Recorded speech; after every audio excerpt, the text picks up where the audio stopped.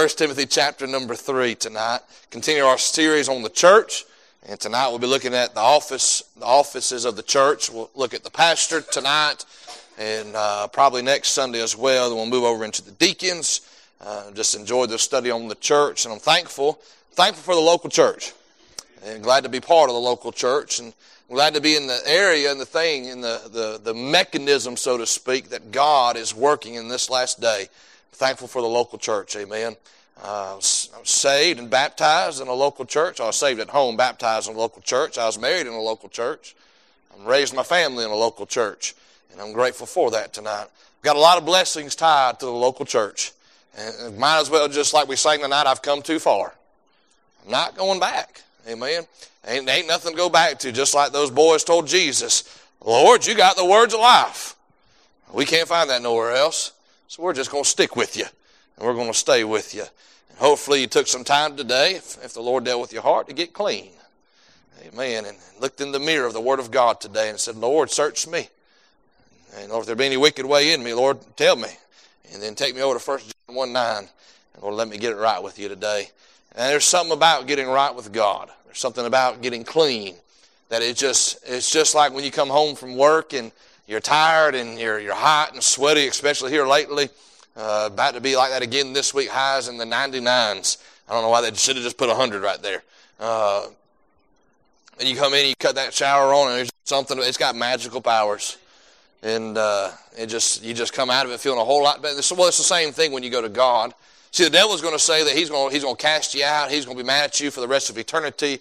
And God said, no, if you'll come to me, confess and repent, I'll forgive you and cleanse you from all unrighteousness. I'll reinstate it and bring about that it feels right and it feels good. And I'm thankful tonight we have a God that desires for us to be clean. How do you know, preacher, he made a way for us to be clean? We're grateful for that tonight. But 1 Timothy chapter number 3 tonight, look at verse number 1. We'll read down to verse number 7. It says, this is the true saying, if a man desire the office of a bishop, he desireth a good work. A bishop then must be blameless, the husband of one wife, vigilant, sober, of good behavior, given to hospitality, apt to teach, not given to wine, no striker, not greedy of filthy lucre, but patient, not a brawler, not covetous, one that ruleth his own house, having his children in subjection with all gravity. For if a man know not how to rule his own house, how shall he take care of the church of God? Not a novice, lest being lifted up with pride, he fall into the condemnation of the devil. Moreover, he must have a good report of them that are part of the sword of the Lord. Them who are part of the mysterious, never-seen brethren, right? But which are without, lest he fall and approach in the snare of the devil. Let's pray. To Heavenly Father, Lord, we thank you again, Lord, for tonight. Thank you, Lord, for another opportunity, Lord, just to meet in the house of God this evening. Lord, thank you for the song service. Thank you for reminding us, Lord, that, Lord, we left a whole lot behind when we got saved, but, Lord, it was worth leaving behind. But, Lord, what you've given us since our salvation, Lord, it's not worth walking away from. Lord, what we'll walk back to will never amount to, Lord, what you've allowed us to walk into. And we thank you, Lord, for eternal life. Thank you for salvation full and free. Thank you for peace, joy, mercy, grace. Lord, all of the wonderful stuff, God, that you've given to us. Oh, Father, I pray that we value it highly in our life. It'd be of great value and interest to us, Lord, that we'd get so consumed with the goodness of God and the grace of God and the Word of God. Lord, we would even allow the thought of turning away and going back to cross our minds. And Lord, when it does fleet in there, Lord, when it does sneak in there, help us to bring in a subjection to Christ. And Lord, help us, Lord, to live wholeheartedly, completely, totally with all that we have. Help us to live out Romans chapter number 12. Lord, be a living sacrifice. Lord, holy and completely unto you. Lord, that's our reasonable service.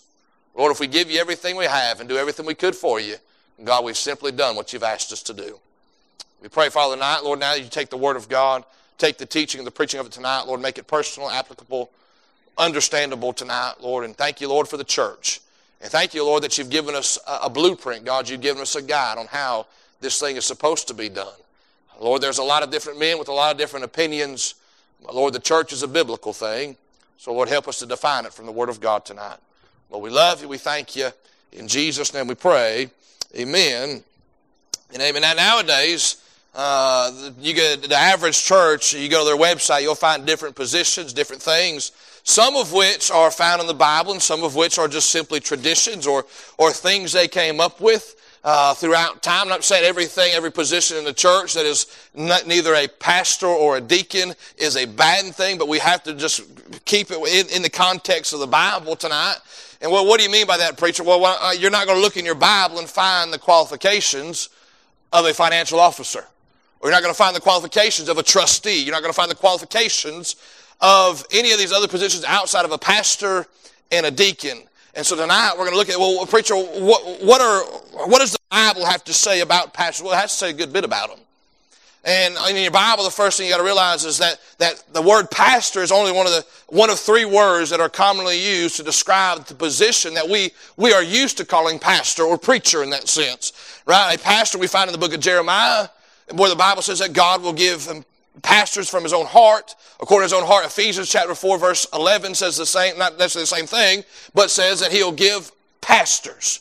Right? So we understand tonight that one, pastors come from God. That word pastor means to be means to pasture, or to take a flock out to pasture, to feed them. Right? But it's more than just that. It's to guard them. It's the herdsman. And here's the interesting thing. A lot of times, right, the shepherd doesn't always own the sheep, but rather he works for the owner of the sheep. Right? And he's there taking care of them. He's there providing for them. He may not be the head shepherd. He's the under shepherd per se. And we see tonight that's understanding of the word pastor is one who shepherds the flock. Right? Who is there to help and there to lead and help to feed in that sense. Right? So we see the word pastor. Then you see the word elder or elders. Those who presided over churches in the New Testament, they're called elders. You go into the book of Acts, 1 Timothy chapter 5, a little bit before me, it talks about the elders. Right? It comes from the word presbyter. Right? That's where we get our word presbytery.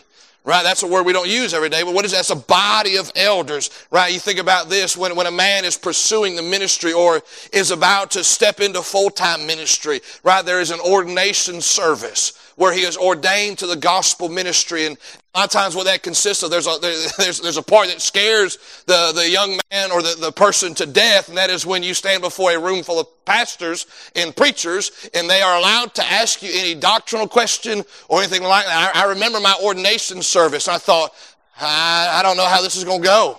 Right? Because are they going to make me look dumb? Are they going to make me feel terrible? Are they going to be, and I remember just sitting right over here and almost visibly shaking out of the nerves during that moment. And thankfully, the men that were there, they weren't there to tear me down. Right? And I don't think that's the point of the issue, right? It is just to make sure a man is prepared and ready for the ministry. And it is straight on doctrine, and it is straight on the reason why they're getting into the ministry. But the word elder comes from that word presbytery, right? They're leaders of the church. So a pastor not only shepherds the flock, but he also leads the flock. And then you have the word bishop. You have the word bishop. That's what we see right here in verse number Timothy. He says he desire the office of the bishop.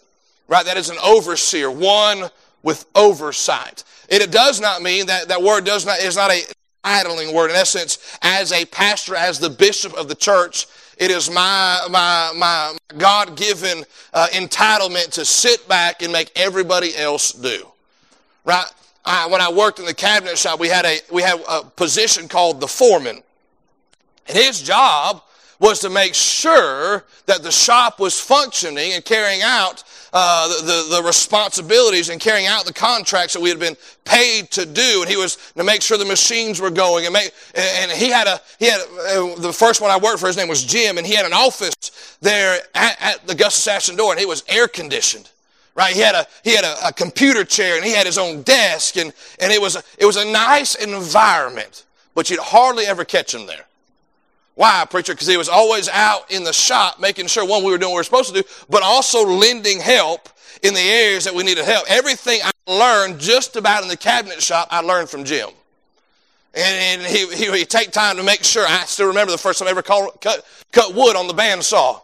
He took me over there. He said, all right, Tate, I need you to cut this corbel out of cedar on the bandsaw. And the bandsaw is 8 foot tall. It got these two big wheels on it, small little blade, and you're supposed to cut curves and stuff with it. And so he handed it to me, and I got that thing going. That blade started going. I remember pushing that thing through, and I got done with it. And he looked at it. He said, well, I'm pretty sure Ray Charles could have cut a straighter line than that.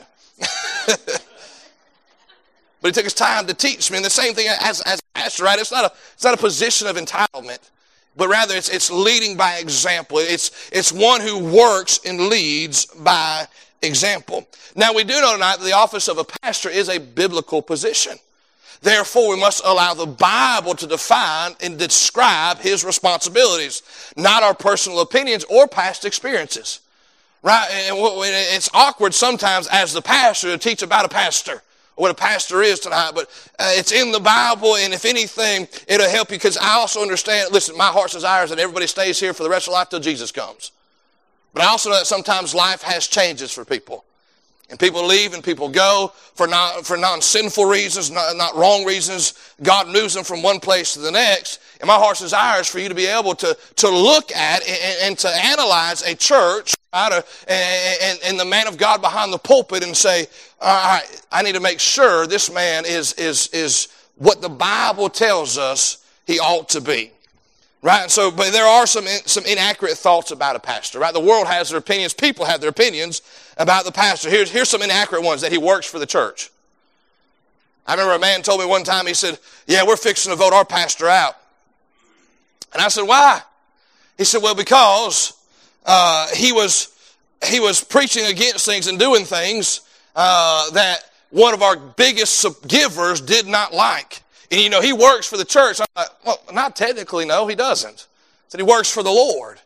Right? And ultimately, you got to realize that the man of God, the pastor of the church, in essence, we say, well, preacher, that's what, I give him the offering plate. I ought to have a say-so what the pastor does and how the pastor does. Now, you're entitled to your opinion. You're entitled to your advice in that sense. But I don't work for you, nor do you work for me. Right? If all you do is work for me, that's a shallow reward. And if all I do is work for you, I'll end up like all the other pastors who have tried to please merely people are no longer in the ministry. Right? We work for the Lord. So it's an inaccurate thought about that. He works for the church. Here's another inaccurate thought. He can be a woman. Now in 2023, you can be whoever you want to be, right? Not according to the Bible. I got a text message this week from TR's health insurance company. And they said, it says Tayton may express himself as however he sees fit. And if they want to do this and they want to do that, I said, hold on a second. TR's only got one set of pronouns. He and him. Why? He's a boy. Right? And everything in me, it was automated text, so I know it wouldn't go to nobody. I was going to text back, quit misgendering my child. He's a boy. His proper pronouns are he and him. But make sure you pay his doctor bill. Right, we'll get into that now. Why can't it be a woman? We live in a generation, right? We're living in a society that says, oh, no, that's fine. Sandra Kennedy, all those different, we see it. They're well-known women pastors, right? But they're not biblical. It's not a biblical thing. And it's not a putting down to women either. And we'll get into that. Here's another one. He has to be perfect in every area of his life. Can I say there's only one perfect person who is perfect in every area of his life? And it wasn't me. It was Jesus Christ. Here's the thing. If the pastor was perfect, he couldn't help you. And if you were perfect, I couldn't pastor you. Right? There's only one perfect. That's Jesus. Here's another one. The pastor has to live in poverty. He has to live in poverty. Now, I think a pastor ought to live within the means and within the same socio-economic level of his church. Right? Because that way you know who you're pastoring. In essence, tonight, if I came in here and on Sunday morning and I came in here and I didn't preach in my normal style, but I just simply gave you some Greek and some Hebrew and I used very big sophisticated words, we'd all walk out here, myself included, thinking, what did he just say? Right? In essence, I know where I pastor. I pastor in Hepzibah, Georgia. I'm not saying we're uneducated, but I'm not saying that we're not rednecks. Right? I pastor a church of working people, middle class, working people who've worked your entire life. But so, the pastor has to live in poverty. My dad, I love him to death. But he's always, ever since I graduated high school, he's always talking about big houses, this, that, and the other, and, taking you to go back to college, get you a real degree, and you can do that preaching, pastoring thing on the side. And for the long, worked at Sonic, worked at the cabinet shop. He's like, those are great jobs, son, but you could do so much more, have so much more things, so much nicer things. And every time he didn't say it with a heart of anger or mad. It's just, that's just what he thinks. That's where he lives. That's what he believes in a sense. And so he wanted the best for me.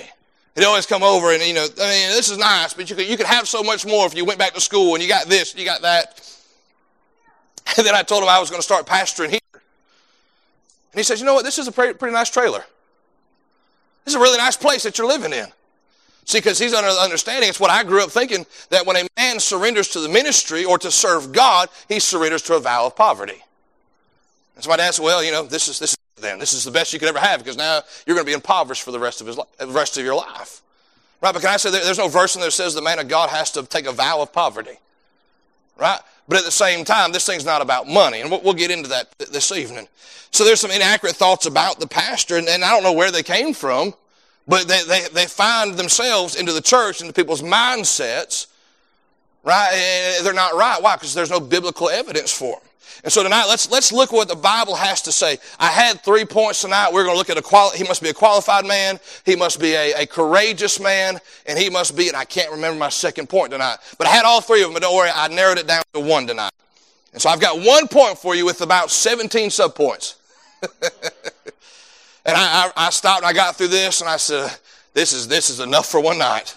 But we see right here tonight that the pastor of a church must be a qualified man. Look at verse number 1. The Bible says, if a man desire the office of a bishop, he desireth a good work. In essence, it's a good thing to be a pastor. Right? It's a good thing to desire to serve God. It's a good thing to have a desire to go into the ministry. Right? It's a good desire to have.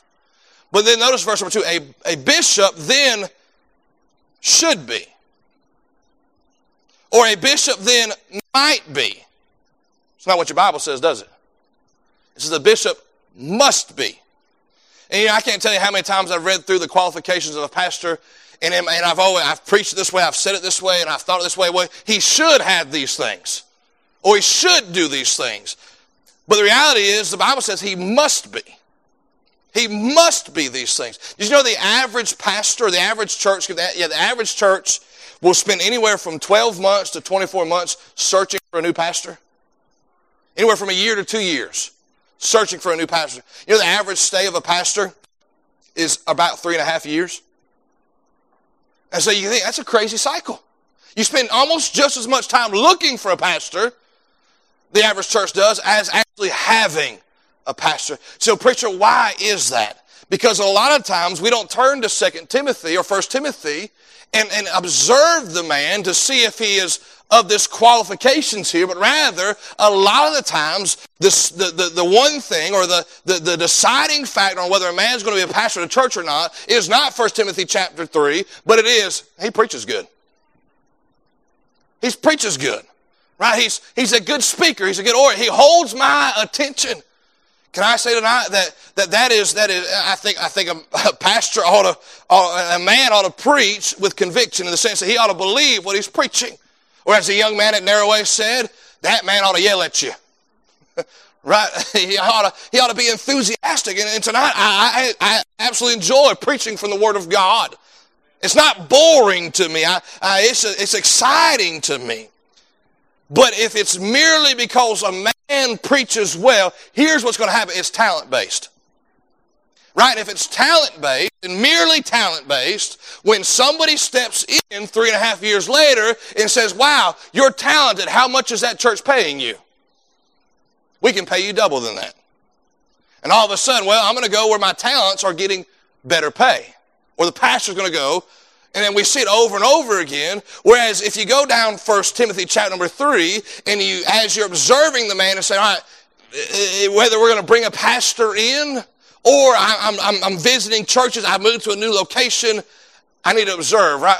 And listen, I'm a firm believer you ought to be a member of a local Baptist church, right? But you also ought to be a member of the right local Baptist church. And not just the right one, but the right one for you. Right? And I can't tell you how many people have come out of here and said, y'all are just different. I was talking with my wife about it this week. I said, our church is just different. I said, Like there's some churches, you can walk in and you're like, yeah, these folks are crazy. They just wear it. You can see it. There's no questions there. I said, our churches, we're odd. Right? We're odd. We're different. Like, I wouldn't fit in there, and they wouldn't fit in there, and they wouldn't fit in over there, but somehow we all fit in together here. Right? How, preacher? The Lord. Amen. Right. But here's the thing tonight. As you go through this and you take the time to observe the man, and to, because the Bible doesn't say he should be a few of these things. He said he must be. He must be these things. And notice what he starts off with for. He must be what? Blameless. Blameless. That's not perfect, but no glaringly obvious red flags or wrong decisions. Right? There's a lot of people right now that are upset with the independent Baptist movement because one of the things that takes place over and over again is a man gets in trouble, whether it's immorality, it's money issues, whatever it is, he gets in trouble at one church, he resigns and goes over, sometimes even in the same town, just a couple blocks over, starts another church, or moves across the country and becomes on staff here and there without ever dealing with that. Can I say tonight, if a man has a history of embezzling, has a history of sexual sin, has a history of those major things, those red flags, I would not vote him in as a pastor. I would not vote him in. Yes, God forgives and God gives grace, but at the same time, there has to be a realization that the pastor is a high office.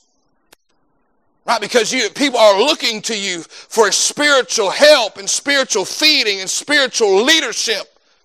And if a man isn't blameless in that sense, if there's red flags there that are glaringly obvious, how can he effectively lead somebody?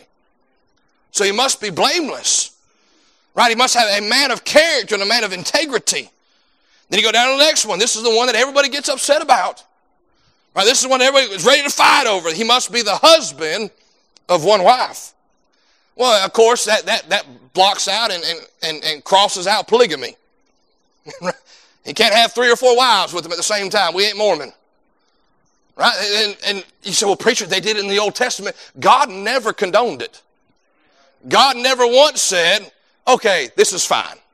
Matter of fact, I'll tell you what. I should have made Adam, Eve, and Sarah, and Beth.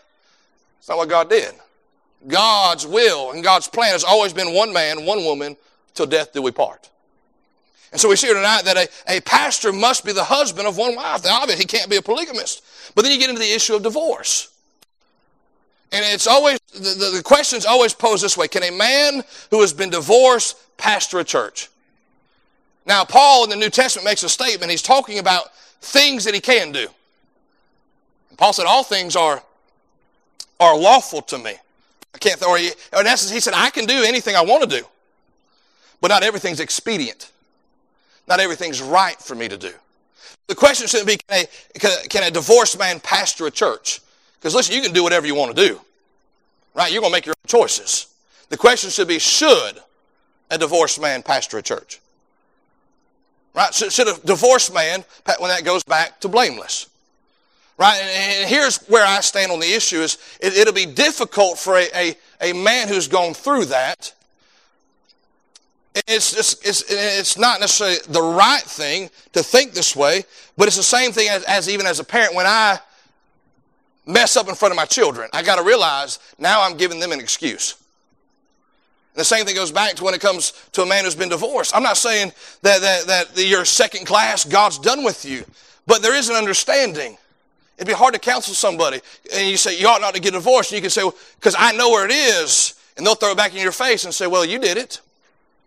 Right, so it's that issue there that goes back to being blameless there, and it'd be a difficult thing to do. And like I said, if you've been through one, listen, if you're pastoring a church, right, if you are fellowshipping with people in this century, in this decade, where marriages are ending at over 50%, you're going to have a hard time having a church with no divorced people in it. Right, it's just the reality of the day and age that we live in. But also the reality of the day and age we live in does not negate the truth of God's Word and the standard that is set there in God's Word.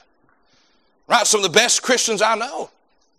Some of the most faithful Christians I know. Some of my biggest encouragers have been divorced.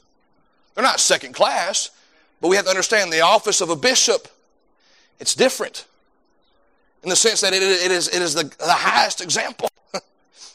In essence, when I get up to preach, I'm not like, oh yeah, everybody's going to be excited. I realize I stand behind it at a very serious place. What I say and what God allows me to do has eternal consequences. The stuff I preach, I don't take it lightly. I may say a joke here and there while I'm preaching, but don't get it mixed up tonight. This is serious business. People's lives are in the balance. People's eternities are in the balance. Homes are in the balance. Life is in the balance. This is not a small thing. And so God, why would God set the standard so high? Because that's how important it is. He must be blameless. He must be the husband of one wife. He must be vigilant. There's some that they read that wrong. They say he must be a vigilante. Must be vigilant. That means he must be able to be circumspect. When I was playing soccer, we had a word for it. It was called field vision. You could see the field around you. You weren't just focused on one thing. See, a pastor has to be vigilant because there is a constant attack from Satan. Jesus said, I'll build my church, and just a little bit of hell will come against it. He said, the gates of hell. You got to realize, and I understand, it's not the pastor's spirituality that protects the church. It's ultimately God. But at the same time, the pastor must be vigilant because constantly Satan's going to try his best to sneak his way in here and to seduce us with the doctrines of devils and seduce us with worldly means and worldly things. And listen, the buck stops here. And what is allowed from here, from the position of the pastor. So he must be vigilant. It's not he can't be easily distracted because if he is easily distracted, he can't discern the attacks of Satan while he's distracted. So he must be vigilant. He must be sober. It means sound in mind, temperate, safe in that sense. Why, preacher? Because this church is not the pastor's thing to gamble with. Right? This is not my church. I pastor here, but this is not my church. I don't own this place. This is God's church. This isn't my church because I'm the pastor. This is my church because I'm a member here. This is where I go to church at. This is my local New Testament church. But he must be sober, sound in mind, temperate, safe in that sense. In that sense, he'll say no to things simply because he don't have peace about it. Oh, preacher, we could do this. And we could do that. Oh, preacher, if we just tweak our songs just a little bit. If we tweet I forgot the word now. Tweak, there it is, tweak. If we tweak our preacher, I understand you're all about the King James. I understand you studied it out and you stand firm upon it and you're not backing off of it. I tell you what, preacher, I love it when people say, I just can't understand all those these and thous. Thinking, really? Those are the words you can't understand and pronounce in the Bible? I'm still not sure if I'm saying Nebuchadnezzar right. But really, and this is off the side point here, but the these and the thous may actually make it more pointed, make it more personal. It puts it in your lap. But he ought to be sober. In essence, he'll simply because, oh, preacher, everybody else is doing it. I'm going to tell you the same thing my mama told me. Everybody else jumps off a bridge, you're going to do it too? Sometimes the pastor you have to be safe. No, we're not going to do that. We're not going to do that. Well, it's working there. That's wonderful. That's great. But I just don't feel right about it. I don't have peace about it. It has to be sober. It has to be of good behavior. Look what it says right there. Working your way down. Of good behavior.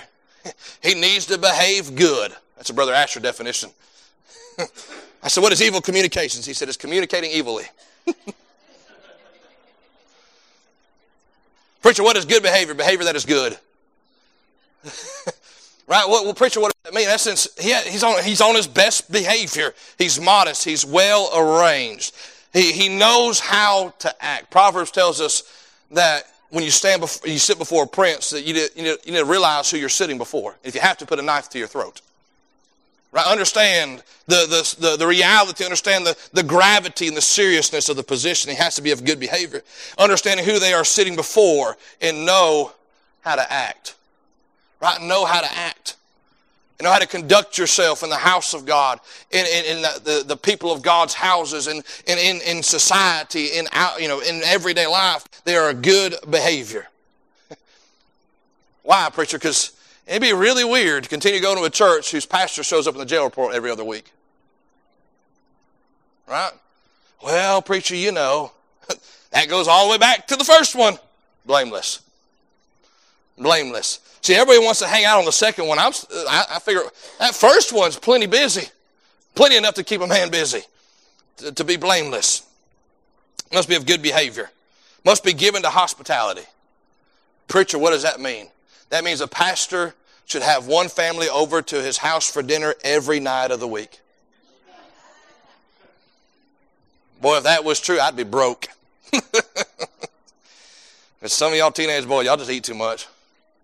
You just eat way too much. You need to go on a diet. You need to starve.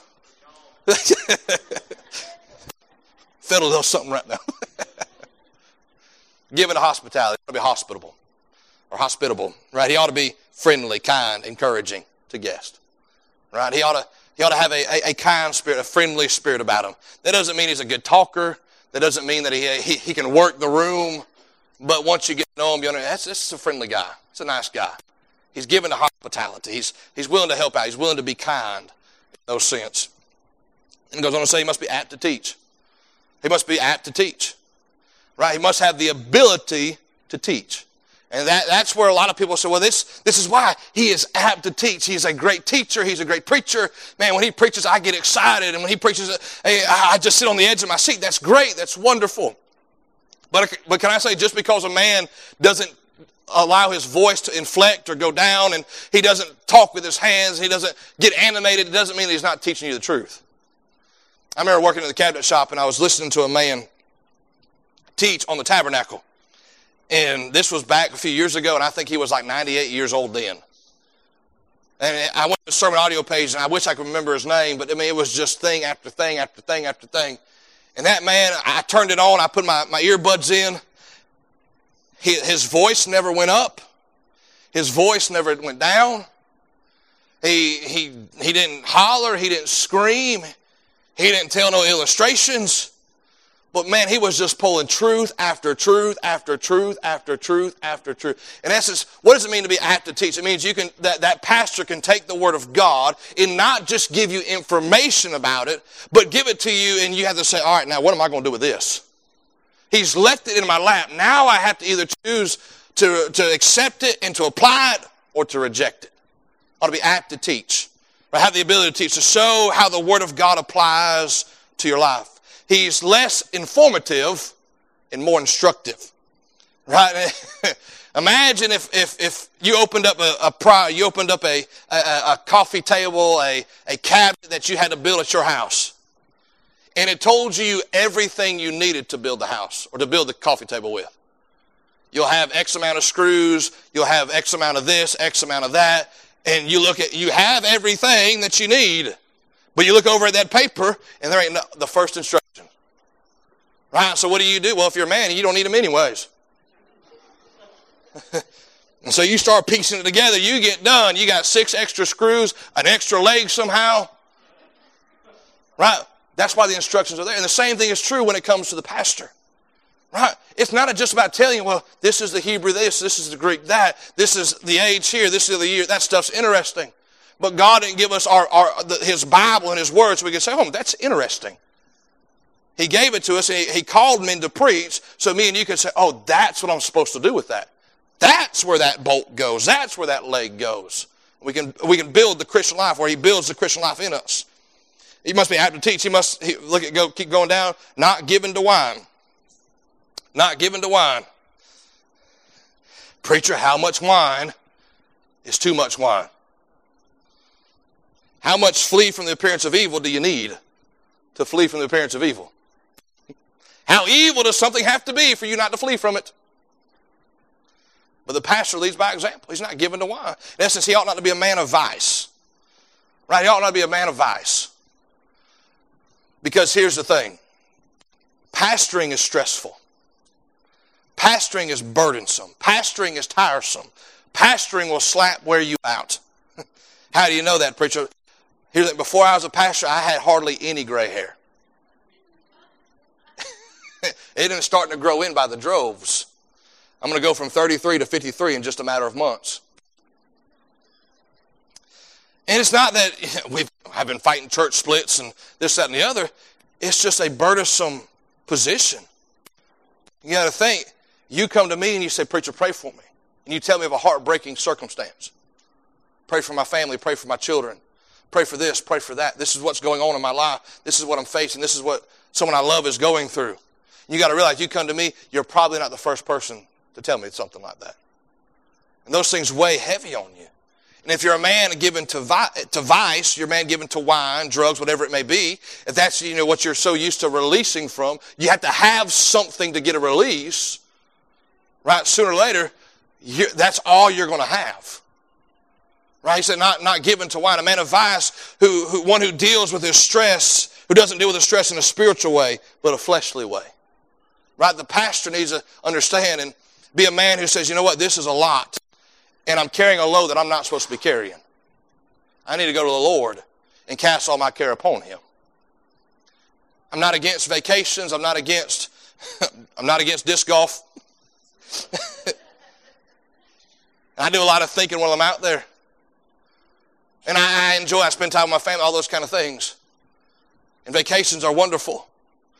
But if I can only get help when I'm either on vacation or when I'm on the disc golf course or when I'm doing this or when I'm doing that, and I'm not going to the Lord and I'm not going to before Him and saying, all right, Lord, there's a lot going on here. And Lord, truthfully, I can't fix none of it, but You can. Lord, please help me and help those that have come to me with these burdens. Right? And if a pastor's not willing and able to do that, sooner or later that vice that he turns to is going to control him. That's why Paul told Timothy, hey, he ought not to be a man of given to wine. He must not be a striker. Right? Not prone to division or retaliation, but rather he's an instrument of reconciliation. He's not to be a striker. Right? Even though that sounds like it would be something cool to be. There's been a few times I've been real close. Lord, please, just change that word one time. You put it back in there after I'm done. He didn't do it. He ought to be an instrument of reconciliation. Not greedy of filthy lucre. That's what he goes on to say in verse number 3. Not greedy of filthy lucre. I told you, I got a lot of subpoints in that. He doesn't settle for, or he in essence, what does that mean, preacher? That is a man who doesn't settle for reasonable compensation. Right, the Bible does say you ought not to muzzle the ox that treadeth out the corn. Right, the Bible does say that a man that preaches doctrine, preaches it right, preaches it true, is worth double hire. Right, we understand that a man that does that is extremely valuable to the church. And the church will be grateful for him. That doesn't mean, though he's worthy of double hire, does not mean that he's going to get double hire. Right, a man who is not content with reasonable compensation. Right, where it makes sense. In essence, it would make no sense for someone who's pastoring this church to be getting paid $1 million a year. It's just beyond reason. Right? You set up things and you do things that are reasonable. And here's the thing. When a man, I said, preacher, how can you know a man is all about filthy lucre? Everything is about money. Everything's about money. And it's normally this way, I'm not getting enough of it. I'm not getting enough of it. And the only way you can prove your love to me as a church is to give me more of it. Right? That's a man who's greedy of filthy lucre. Everything becomes about money. Ministering never, here's the thing about ministering, it never meets the monetary expectations. That's why it's called ministry. If it was just about money, it'd be called a job. But ministering is ministering. Right? It is giving of yourself. And it's with no expectation of return in void. We see that he ought not to be greedy of filthy lucre. He must be patient. He must be patient. Goes on to say, but patient. Willing to wait until he has won the people. In essence, he doesn't run roughshod over the people. I heard a preacher say one time, if you don't get out of my way, I'm trying to think how he said it. If you don't get out of my way, you're going to be in mine and God's way. And he's going to run right over you. Can I say, patience goes a long way. When you're willing to be patient with somebody and remind yourself that you don't always have it all figured out either. There's some things we learn quickly in life, and there's some things we don't. And I'm thankful for the things that I did not learn quickly. Somebody was willing to be patient with me. And in turn, the pastor ought to be patient, realizing that not everybody's going to get it one time. Right? Not everybody's going to get it the first time you preach on the subject. I was preaching somewhere, and I don't want to say who was with me that night. And they said, man, preacher, that was a good message. That was a great message. I don't think I've ever heard that before. I said, I preached at church. I preached at that church one time, right? But I didn't say, oh, you must not be listening to me. I went home and I said, I'm glad they got it. I'm glad they got it. I'm glad they understood it that time. They might not have understood it the first time, but thank God they got it the second time. Right? You got to be patient with people. You got to be patient with them. He's not a brawler. He's not a brawler. Go down to verse number. He's not a brawler. Right? He does things decently in order, even when it comes to disagreements. Right? It's not a brawl. In essence, I'm not going to fight you, or they're not going to fight you and beat you into submission. They're not a brawler. Even when it comes to disagreements, those things are handled correctly. Right? He's not covetous. His satisfaction comes from the Lord, not what somebody else has or what another church has. One of the worst things a pastor can do is compare his church to another church and get mad at his church for not being the other church. God did not call that pastor to that church. He called him to this church. And therefore, God has a plan for this church. Right? A church may do something and it may be successful. That's great. That's wonderful. We may try here and it may not work. That's just fine. Right? Because everything that another church does doesn't mean it has to be done here. Not covetous. Then go down to verse number 4 and 5. One that ruleth his own house well. Or excuse me, one that ruleth well his own house, having his children in subjection with all gravity. That means when you look at his family, his kids don't say a word. They sit in church, their hands are folded on their laps, and they nod during the sermon. They don't holler snacks. They don't scream, no! They don't fall asleep during the service. Right, they're kids. Missionaries come through here, and I feel bad for those kids. Thank you for the example, Shiloh. Oh, preacher's not running his house right. Shiloh ought to know not to speak up. The Bible says women ought to be silent in the church. I'm hurrying up tonight. It's a little bit over. People are going to enjoy this on sermon audio. Or they might not, who knows. But in essence, you look at their home and you can see a father that loves his children, that loves his wife. Right? He's training them. He's teaching them. He's not just letting them do whatever they want to do. Missionaries come through here and those kids will come. They've been in the car for 3.5 hours. Right? And they come in here and they're running and they're excited and they're just trying to get energy out. That don't bother me. Because when I've been in the car for 3.5 hours, the first thing I want to do is get out of the car and run. But at the same time, there are times where maybe we go out to eat or something like that, and those kids are just running crazy. And there's no apology. There's no attempt to fix it. There's just like, well, they're just going to be them. Right? Those are things to pay attention to. Lies. Their kids aren't going to be perfect, but you're going to see that there's an effort being made to train and to teach those children. And the loving, the admonition of the Lord. Because he goes on to say in verse number 5, for if a man know not how to rule his own house, how shall he take care of the church of God? And I think this applies more than just how their children act in church. I think the way a man uses his own finances. Right? The way, if he comes in and he's applying to be the pastor of the church, I think you have all right to ask, how much debt do you have? How faithful are you to tithe? How faithful are you to give to missions? Right? Because if a man doesn't take control and doesn't use his own finances wisely, correctly, it's not going to change when it comes to the church's finances. Right? So these are things to look at. I know this ain't popular. Preachers, they just need to teach well. They need to preach well. It's more than that. Can I say there's been many churches that had a pastor that preached well, And they didn't shut down because he didn't preach well. They shut down because they didn't have no money. Because things weren't being used wisely and correctly. Real expectations versus false expectations. Not perfect little children. His kids need to be perfect. Well, then you need to be a perfect church member.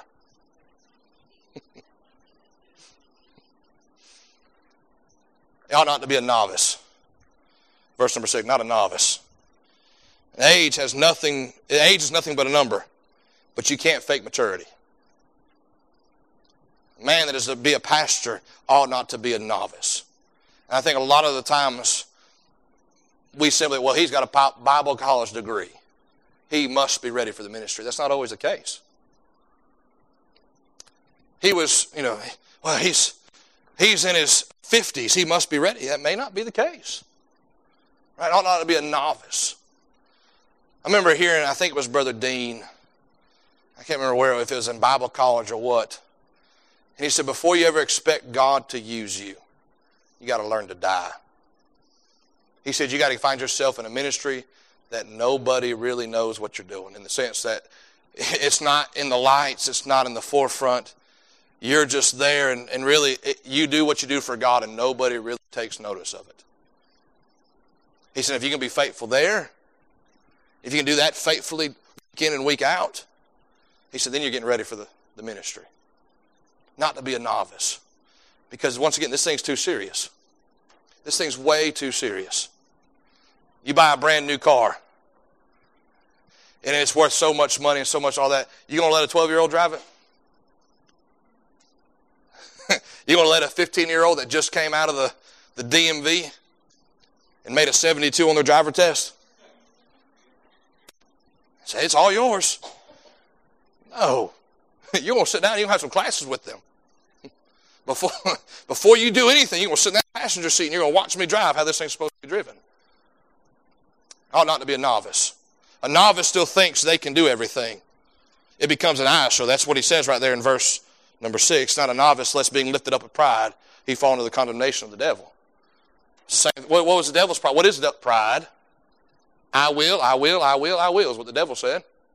And when a young man is thrust into it, or someone who's immature, not to the level of maturity that is required in a pastor, right? All of a sudden it becomes, look what I've done, look what I've achieved, look at my accomplishments. A novice still thinks they can do it. A mature Christian knows they cannot do it without the Lord. They need the Lord's help. And then finally, he must have a good report. He must have a good report. Boy, you know what my least favorite day of school was when I was growing up? Report card day. Preacher, I thought you made good grades. I did. I made really good grades. I was still scared to death. Why? Because my mom would ground me when I made a B. My mom would take away my video games for 89. And I thought, I'm fixing to have one on here. Fixing to lose my video games for a month because I made A, B honor roll. I remember going to school with kids. Like, my parents bought me some new shoes because I made a C. Can I have your parents? They must have a good report. Not with other preachers, but the Bible says with those that are without. Right? He must have a good report of them which are without. I have no issue. I would have no issue with asking a man who's desiring the position of pastor, hey, can I talk to your boss? Can I talk to the man that you used to work for? The person that what kind of employee were you? Were you faithful to your job? Right? Did you work hard while you were there? Were you honest in what you did? Find their accountant and say, hey, when they file their taxes, are they trying to cheat every year? This thing's serious. See, why is the church in such a bad shape? We've allowed so many men who don't meet half these qualifications to stand behind the pulpit to preach. And we want to know why the church ain't got no power. Why churches are crumbling and falling apart. It's a serious business. Right? Talk to his accountant. Talk to his barber. Hey, what's he talk about when he's getting his hair cut? Talk to his former bosses. Talk to the waiters at his favorite restaurant. How does he treat you when you get his order wrong? How does he treat you when he doesn't get his way? Right? Go to those that are without. Because here's the thing, I found this out. Preachers will take up for other preachers. Right? They'll well, you know, I wouldn't believe that about him. I understand that tonight, but when you go to somebody that they are around, and they deal with that or without, because listen, lost people, they don't know how to play church. They don't know how to hold their tongue. They don't know how to be kind and courteous and respectful. They're going to tell you how it is. There's a man I worked with, his name was Willie. And me and Willie had a unique relationship. We're about the same age. We had a mutual friend. And we had here's what our relationship was. We talked trash to each other every day. Jawing back and forth. In play and jest. We do that. And we play pranks on each other. I took our spray adhesive at the cabinet shop and I sprayed the part of his machine with like 6 pounds of glue. I took every pencil he had. I took his tape measure. I took it all. I sprayed all of it and stuck it to that glue. The only way you can get any of that stuff off is by pouring lacquer thinner on it. He come out of the bathroom. He looked at it. He said, "Tate!" He knew who it was. We go back and forth, just going back and forth. He come over to me. He said, "Tate, my machine's not working right." I said, "You want to know why?" He goes, "Yeah." I said, "Because you're sorry." Just going back and forth with him. And he dished it out as much as I dished it out to him. But then one day he came to me with a real problem, real issue. And I didn't jaw back and forth with him. I sat down with him and I talked to him. And he said, "Tate, I know why God is letting all this go." He was having issues with his dad's health, one thing after another. He said, "God's trying to see how much I can handle." I said, "No, Willie. God knows how much you can't handle. And he's trying to see how much are you willing to give to him and let him handle it." He said, "I never thought about it that way." And we got done with our conversation, went about it. A few months later, they hired a new guy. And me and Willie were standing there talking. And the new guy walks up. And Willie said, "Hey, while you're standing there, let me tell you about Tate." And I said, "Oh boy, here we go." He said, "Tate will let you have it. He will not take it easy on you. He will mess with you. He will talk trash to you. But he's a Christian. He's the real deal." Can I say tonight, I'm thankful for a good testimony within here. But a preacher worth his salt will have a good testimony out there. How do you know that? Go ask those that are without. Before you sit underneath a man, before you vote on a man, whatever the case may be, go talk to those without and get their opinion about that man. Because they're going to tell you what you really need to hear. So you ought to have a good report without. A qualified pastor will always be better than just quality sermons. A qualified man will always be better than just a good sermon tonight. Let's pray. To Heavenly